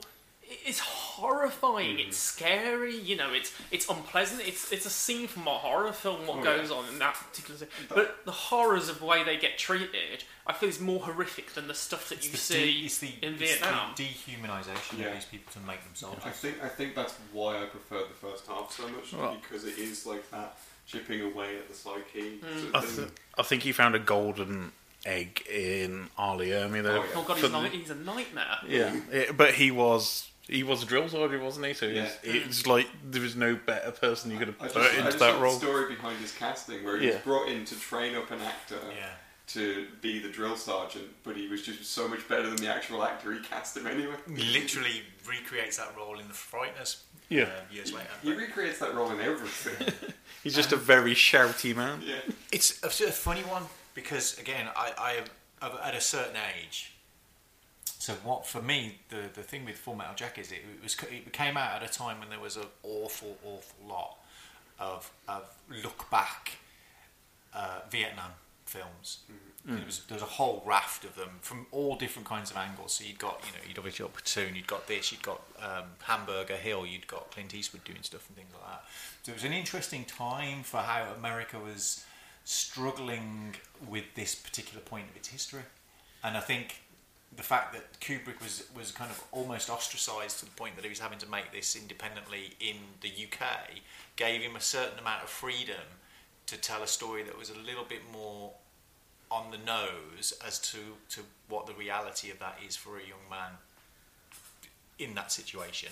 And it doesn't come across as that kind of slightly jingoistic hero movie, like you were saying. There's no real hero in a Kubrick film, and I think whereas a lot of the other Vietnam movies at the time were kind of trying to come to terms with the fact that this was a war they never actually won. Full Metal Jacket really does kind of dig into that the psychological damage that conflict had done to a country. Really. It's things like when you've got them chanting their rifles. It's just creepy to see that, and I think that's what gets that across really well. The surreal ending as well, when they were singing the Mickey Mouse song. And I feel like as well in terms of the choice of Matthew Modine, who he's an alright actor, not big at that particular time, but I feel like his character. I feel like in normally war films you've got this like macho kind of man, like I'm going to war or I've got a wife back home. It's not with what Kubrick did with Joker. He's actually quite likeable. He's a bit of a prick, let's face it, and it is hard to get on with him and stuff. Sometimes I agree with what he's doing. Ryan, you've distracted me from what I'm saying because there is a man called Kirk Taylor in the film, as we discovered, as our friend DJ Captain Kirk. But yeah, I feel like he's a likeable protagonist, but he's not on the right side of things. He does make mistakes, and he does say and do stupid things. You don't necessarily agree with all of his actions, and that's what I like is that Kubrick created a character that he does feel a bit like. He doesn't have, I've got my sad wife at home, and bless him. It's like, there's none of that with it as a war film. There's no home life story. It's just literally, this guy's a bit of a jackass. He's in the war. You're following him. Whether you agree with him or you like him or not, he's your protagonist. I think it comes back to Keith's point of America comes to terms with a war where they are, in fact, the bad guys here. They're invading somebody else's country against communist idealism, and that's the whole thing with that. Again, it goes back to his early career with McCarthyism in the 50s, and it's this cycle that goes through his life of communism in America is always a weird thing, where it's kind of, they were treated that much with the Cold War about how Russia and communism is the ultimate bad guy, and it was that all the way through his life story, and I think... It also had a great poster to go with it as well. An amazing poster, yeah. Just the iconography of that poster is something that if you showed it to somebody, they would know what it was. I mean, then a 12-year gap until his final movie, which we'll briefly touch on. Briefly, it's a superb film, right? And it's I feel like people hate on this film more than they should. I actually think it's I've never watched it all the way through because I have a curious hatred for Tom Cruise. Stopped at the sex, did you? It's just Tom Cruise. I just don't like him as a leading actor. I feel like this came at a good point of Cruise's career, though. Like some of the films he was doing, like so he had Mission Impossible 2. Yeah, we had like Magnolia and stuff when this came out. So it feels like this was like a point when Cruise was kind of like picking some good roles. Well, it was the Hollywood power couple. Oh yeah, because it was him and Nicole Kidman. So it was that. There was the interest in them as a real life couple in a film that delved into the psychosexual nature of depravity and stuff. So see, you're saying psychosexual. It's not. I think the whole it's a dreamscape, because the way Kubrick makes the film is Tom Cruise just wanders through scenes in this dreamlike quality. I don't. Okay, yes, there's a sex cult going on that he goes to. But it's not... He doesn't do anything particularly inappropriate. He just witnesses events happening that I wouldn't even say are psychotic. It just ends up in a really weird club. I suppose you could say it's a similar voyeurism to what we got in Lolita. Yeah. That idea of the you can look and think about the desires you want as long as you don't act on them. It's a film about marital problems. It's a marital drama film. People class it as an erotic thriller, and they're like, oh, it's the Predator. No, it's a film about a marriage, and he's analysing a marriage and what happens to people when they hit that point of boredom. Well, you see, that was funny. You should use that word, because that's my problem with the film. It's just boring. I absolutely love it. I'm fascinated by it, because you just feel like you're drifting through this strange mindset. And do you know what's funny about it as well? It's not a sexy film whatsoever. Tom Cruise doesn't even get with anybody in that film. He just drifts through. He kisses a couple of girls for the whole film. He doesn't even sleep with anybody else. And it's presented as he goes on this big sexual epic. No, he just drifts through these bizarre situations in a dreamlike thing, thinking mainly about his wife getting screwed by a sailor that didn't even have her. It's honestly the heart of it. It is a bit of a soap opera. This is toward the end of Tom and Nicole's marriage, actually, because they divorced in 2001. So, do you think it was a case of acting follows real life, and this triggered? Life imitates art. Yeah, and it was triggered in actually we're not that happy together, and doing this film might have triggered that. Could have been. I feel like some people say it's unfinished because he'd obviously died while making it. It feels pretty finished to me. I feel like it's Kubrick through and through, really. And yes, I guess there are subtle symbols to the Illuminati and things like that in it. People look for this in it, though. That's what people are wanting. I think that's what he wanted people to dig in and think. There's more sinister things. Even the conversation at the end, if you haven't seen it, spoilers. The conversation with his friend Victor, where he kind of warns him off investigating what he saw more. I feel like Tom Cruise's character has totally got the misunderstanding about what he saw, and I think that's what Kubrick is telling us as the audience. We've had total misunderstanding of what we saw. You're looking for something that's not there, because there's something about a dead girl, and Tom Cruise is like, that's the girl who was the sex party, and it's not. It's just a coincidence. And I feel like that's Kubrick saying, don't try and analyse this for more than it's worth. It is effectively a marital drama, and it's superb. I think it's known more for it having one of Kubrick's very rare fluffs in the mirror scene, and that's about it nowadays. And is he in a mirror? It's one shot where you see Kubrick reflected in a mirror behind the camera. Oh really? Yeah, which is he's known for his perfectionism, so you think... Yeah, it's just frightfully dull. Yeah. Unfortunately, I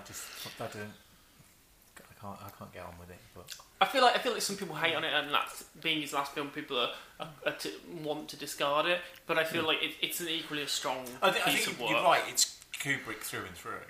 The stylism and the kind of underlying sense of it's a Kubrick film. It's just a little bit. It doesn't really go anywhere really. It's quite long. It probably could do. I feel like if he was still alive, he probably would have shed a fair amount of time off it. It probably died in the editing room, I think, as a film. But I feel it's a film that's worth a rewatch. There's a lot in it, and if you look at it from a different perspective, it's not about sex cults. It's not about the Illuminati. It's literally a guy's insecurities of his wife, considering she may be having an affair. Yeah. That is what it is. It's simple. It's Kubrick's most simple film, really. I think as a catalogue of work, you could do worse than watch any of Kubrick's movies. I think whatever your desires, whatever your interest is, there's a Kubrick film. For a director, 13 films, and to hit such a range of films, even though they're all pretty long runtime movies, to hit such a range over such a short amount of films, because any other director nowadays you'd expect to be doing 2-3 films a year currently, because the way that the Hollywood machine goes, and you can tell he was very carefully selecting what he wanted to produce. Okay, so I guess to wrap up this epically long conversation we've had, because we are the best film podcast in W. What is your favourite Kubrick film? Ryan, start with you. 2001, without a doubt. I'm a sci-fi fan, and it is pretty much one of the most ultimate sci-fi films. Yeah, I have to agree with Ryan. My personal favourite is 2001. It's somewhere between A Clockwork Orange and Shining. That's it. Sitting on the fence. I'm going Barry Lyndon. It's a masterpiece. It's absolutely stunning. I'm not a fan of period dramas, but with this, it's just a sheer brilliant tale of just a man's descent into just being an atrocious person. I absolutely love it. And I can see why you might empathise with the character. It's his defining work. Guy Halford as Barry Lyndon. Yeah, the lucky Barry Lyndon. You're not that lucky guy. So, let us know if you have differing or opposing thoughts, or you agree. It's Guy's favourite day of the year. Keith, do you want to do us a jingle? I wanted to do the Record Breakers. It's Record Breakers. Guy's gonna go to the discovery to buy loads of records he can't afford. Bank account breakers. Yeah. It's final day. It's record store day. It's record store day, which it isn't Guy's favourite day, but he likes records. Guy likes it when he can flog on his records to somebody else in twice the value on eBay. Wow. Well, Brian has asked me to get him one. I might not tell him how much it is until I charge him double. So I got a little list of the highlights. We do this every year, like some of the geeky stuff, or just some of the general essentials to buy on the day. If you can actually get them, or you're going to queue outside at like 4 a.m. in the morning. You've got friends in high places like I do. Right, so let's kick off this little list I've got here. So first, Ace of Base, The Sign, 7-inch single. It's probably going to cost you like 15 quid. Nice, but nice geeky single to get us in here. What a killer tune that is, though. A reissue of a soul R&B album from the 60s, Alice Clark, long out of print. This will be worth getting if you see it. It's got a nice sound. Definitely one of the ones I'm after. Bob Dorough, Multiplication Rock. So this is all the stuff that was sampled by like De La Soul and stuff. Three is the magic number. It's nice. I've got a copy of this original, but they're doing a repress of this. That sounds quite interesting. Yeah, it's kind of like hip hop. A lot of hip hop artists sampled this record. So imagine like a cooler version of Sesame Street with some cool beats and stuff. How can you get something cooler than Sesame Street? That's true. Especially Franklin. Yeah. Captain Beefheart Trout Mask Replica gets a long-deserved reissue. Get this while you can, because this record scarcely gets repressed, even though it's really famous. Imagine that'll sell out really quickly. It's just a mental record. It'll take you about 5 to 10 listens to actually truly understand it, but get that record. A couple of Doctor Who releases, Destiny of the Daleks and Galaxy 4. So these aren't actual albums of Doctor Who themed music, they are audio novels. Yeah, it's basically what kids did in the 70s and taped it off the telly. Yeah. Gorillaz are reissuing their iPad-only album. The Fall is getting a reissue. So this was when Damon was touring America with Plastic Beach. Written, composed, and made on an iPad. Like when he was like, "Oh, we've got a new toy, so let's make an album." Yeah, it was literally like just him in between gigs or whatever, just messing around with his iPad and made an album. Pretty much. There's some good tracks on there. There's a killer track with Bobby Womack on there. I can't remember what it's called, Bobby and Phoenix or something like that. It's just stunning. Grandmaster Flash and Furious 5 reissuing The Message. One of the greatest hip-hop tunes of all time. So that's coming out as an album. To be fair, worth getting, but if you don't get it on the day, I reckon you'll probably get a copy on Discogs for a couple of quid, so maybe look at it, but if it's expensive, don't buy. Some live performances from Jeff Buckley called In Transition coming out. So it'll be quite nice, because like anything from Jeff is worth hearing, because obviously he died at a young age. Didn't put a lot of material out there. I mean, his version of Hallelujah is now like the ultimate version for most people. More the version for X Factor contestants. Yeah. But no, anything from Jeff's worth hearing, and that voice alone, you know, it's just like incredible. David J. V for Vendetta graphic novel soundtrack. I thought Keith, you might know a little bit about that. I don't. From Bauhaus. So he made a soundtrack to the graphic novel V for Vendetta. Yeah, I'm trying to think about, do I even recall this from the time? I feel like you might be buying that though. I don't think I will, because it'll probably cost an absolute fortune. That is probably true. Keith's face was like Leonardo DiCaprio in Django Unchained. First you have my interest, now you have my attention. Soundtrack, David Amram, the Manchurian Candidate soundtrack, the 1960s. The Manchurian Candidate. That's how you say it, isn't it? No, Manchurian Candidate. It's one of the ultimate. It's What basically did I say? Manchurian Candidate. I said Manchurian. It's basically what Captain America: The Winter Soldier is. It's themed on, I would say. Gene Hackman, and you should add it to your collection immediately. Yes. Brigitte Bardot album getting a reissue. BB La Legend. Anything Brigitte Bardot is worth buying. Soundtrack by Juice People, Disco Godfather, 70s classic blaxploitation. That'll probably be that'd be worth a get. A dumbest release of the day I've put here. Pink Fong, by any chance? What? Pink Fong? No, surprisingly. No. Kaiser Chiefs, Oh My God 7-inch single. Who in their right mind wants that? Who really? That's like, oh, I'm going to the Glastonbury to see the Killers. Oh my God, Guy, I can't believe it. The League of Gentlemen live again, so that's going to be a live recording of their recent shows, I believe. I think the League of Gentlemen lost its way quite some time ago. And controversial, I like Series 4. Do you know what? This one took my fancy. I'm never normally into these when they get released, but Madonna, La Isla Bonita, Super Mix, featuring Crazy For You on B-side. That, kill a couple of tracks there, especially a longer version of La Isla Bonita. Viv was here, because Viv is a massive Madge fan. So I think that's one of her best songs, and I think that is... it's one of her worst songs. It's got saxophone in it. So. See that, buy it. Manson, who recently reissued their 6th album, they're releasing one of the EPs released at the time, Legacy. It's a great track. Always release good B-sides. The biggie for me this year, Twin Peaks Season 2 soundtrack.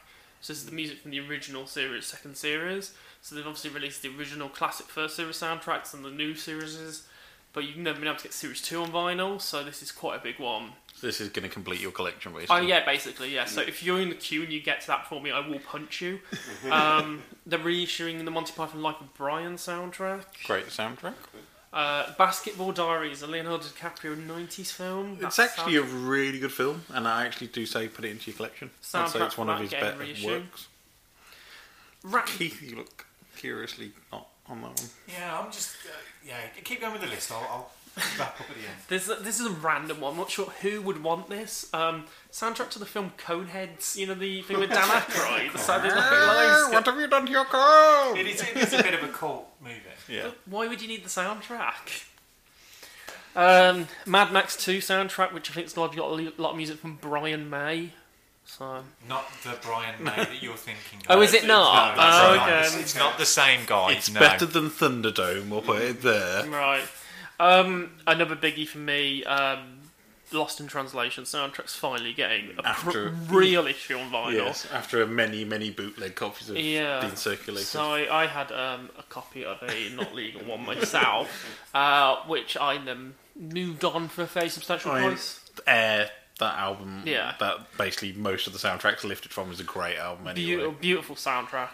New Jack City soundtracks, that's going to have a lot of New Jack Swing on it from the early 90s, so it'll be worthwhile purchase. Ryan, the big one for you, the Office Space soundtrack. One of the greatest hip-hop albums of all time. Seriously, if you've not seen Office Space, this is the album that sums up frustration working in an office. Mike Judge as well, quite. Yeah.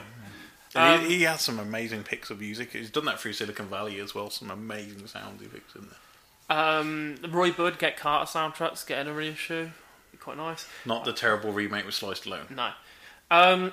This is going to be the one that sells out, and it's going to be the one that goes for stupid prices online. It's going to be the hardest thing to get on the day. Ryan, you made a joke about it, but genuinely, it's gonna go.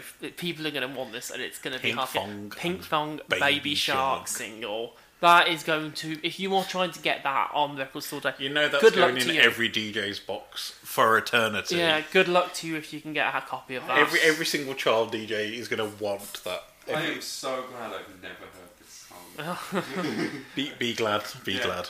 Ryan, another biggie for you, Turtles in Time soundtrack. Great video soundtrack.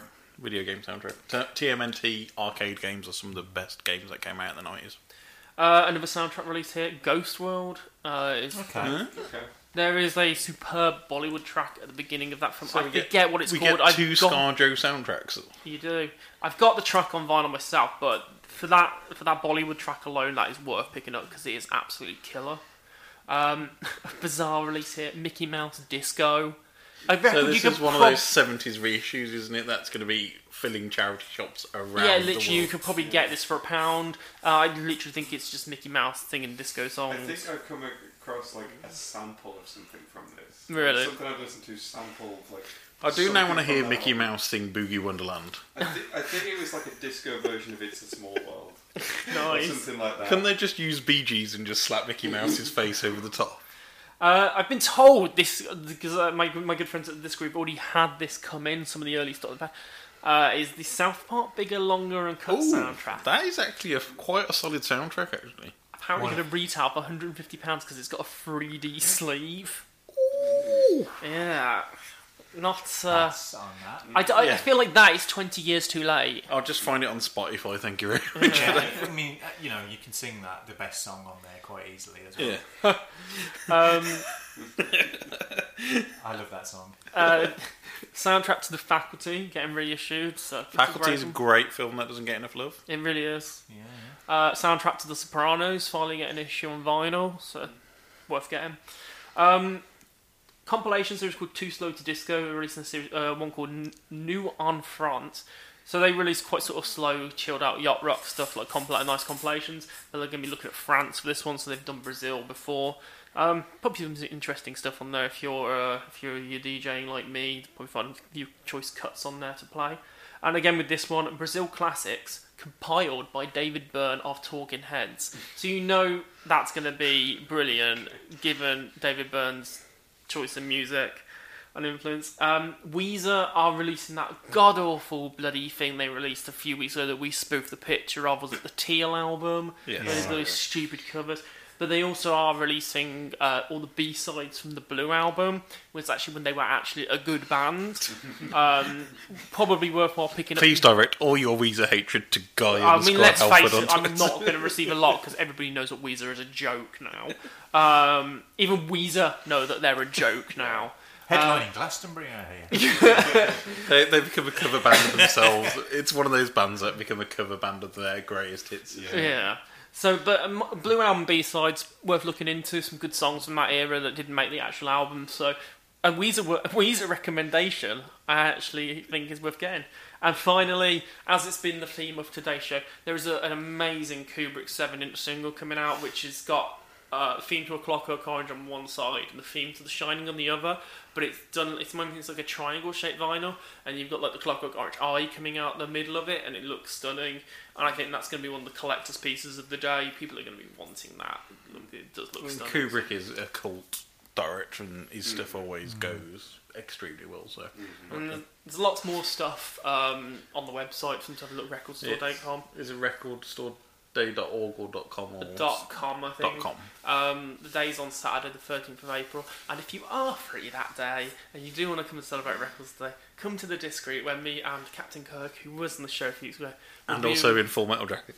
And in Full Metal Jacket. We will be doing a DJ set pretty much most of the afternoon throughout the Discreet, so if you want to come and hear some really cool, unique music, and probably some random crap in between. Yeah. And you can buy some other records that aren't extortionately expensive, and all the good stuff is probably only going to be available in America. Yeah, well, this is the whole thing. Record Store Day is just get people in through the door, and the Discreet is one of those fantastic places where you can lose hours looking for. I'm sure the Discreet will have a couple of Bros records out. Yeah. I'm sure they probably they are partaking in the actual Record Store Day stuff as well. But go and actually look through their boxes and buy some decent stuff. Yes. There's always some fun stuff for £1 as well. It's true. Offer them a handshake when you get in there and get blanked like Ryan did once when he went in. Well, then was offered a beer straight away. Yeah, there'll be drinks and stuff on the go. So pop down Discreet 13th of April. Come and meet me. Don't touch my records. I might get annoyed at you. Let Guy go first in the queue, please. Yeah. Don't sideways walk in front of me. Don't pivot and turn into the shop. Don't clap loudly when I play something that you liked. If people want to reach out to me to do a flash mob at the Discreet in aid of Guy's various annoyances, a whole bunch of us getting together to sidewalk and loudly clap. Clap loudly, make lift noises. We should all wear backpacks. Yeah, backpacks. Yeah. Thank you for joining us on the Geeky Brummy Show this week. Keith, where can we find you online? You can find me online, personally, at hardluck_. Blah blah. And how do you spell that? That's ampersand question mark percentage sign. No, it's hardluck_hotel on Twitter, without the underscore pretty much everywhere else. And you can also find me now regularly looking in 100 different directions, presenting my comic picks of the week on YouTube. So you can see what kind of a weird looking fella I am in real life. There's some great comics you do select. You are stunning. Yes, there is some great comics you select every week though, so really it's not just Marvel and DC, there's always... Well, the thing about it is it's generally books that I'm actually picking up and buying myself. So if I'm saying you should read it, it's because I'm reading it rather than it's the comic that is probably going to prove to be popular. So some of the choices will be weird and unusual. Can I just point out that Don's playing with a cat on TV? The video to Madonna Madonna Express Yourself is on the TV behind. If you've not seen the video before, it's Madonna and lots of cat action. Yeah. Lee, where can we find you on? You can find me on YouTube at Bob the Pet Ferret and on Twitter at The Cheap Ferret. And like Heath, I also do a roundup thing of games, but that's just in text format on the website every Friday. But you you look much better than I do on YouTube. I'm terrible. I'm like... Yes. You can also see Lee playing games for the first time as well on Bob the Pet Ferret, so check those out. Yeah. Guy, where can we find you when not behind a set of decks at the Discreet? You tweet him once a week on the Brummy Twitter. And at Guy_Halford. And Instagram? Do you want to plug your Instagram? Vinyl Guy H. Are you going to set up Blu-ray Guy H as well? No. That's just too much effort all the time. Wow. Just expand the brand. It says vinyl in the title, but you expanded the brand to now include cosmetics and Blu-rays. Plastique Guy. I might call myself Blue Screen Brum. Brackets Radio Show. You could be Blue Screen Brum. You can find me stuck in a lift with Mario, ordering games on eBay and waiting in line for the Killers tickets. Or at Brian Parrish on Twitter, at Brummy Gorman for the food stuff. And you can find us all, as mentioned before, Geeky Brummy on Twitter, Instagram, Facebook, geekybrummy.com. And don't forget to go and subscribe to the Geeky Brummy YouTube channel. Yeah, just subscribe to all of our various services. Yes. YouTube. Yep. And leave us a review. We've not said this for a while now. Yeah. Give us a review, please. If you like the show, give us a rating and review on iTunes. It really helps. Keith Hub. Yes. Yeah. Is there anything left over from those loot boxes? I don't know. Lee's not bought them. He's hidden them away. I meant to bring them today and I forgot. Well, we might select some random tat. Yeah, if somebody finally, other than a pseudo identity Scot-free person, or David Price, I know you're listening, drops us a review. Yes. Or if we might be able to get you some Gotham Series 1 posters, some Marvel shoelaces. Yeah. If we can hit 100 YouTube subscribers as well, maybe we'll do a random drop for somebody, or a shout out to the 100th person online. I can mention them. I have a mug that people might want. I think the only person that wants that mug has now passed away. For tax purposes. Bye, everybody. Bye. Get out my house. I want to watch Derry Girls.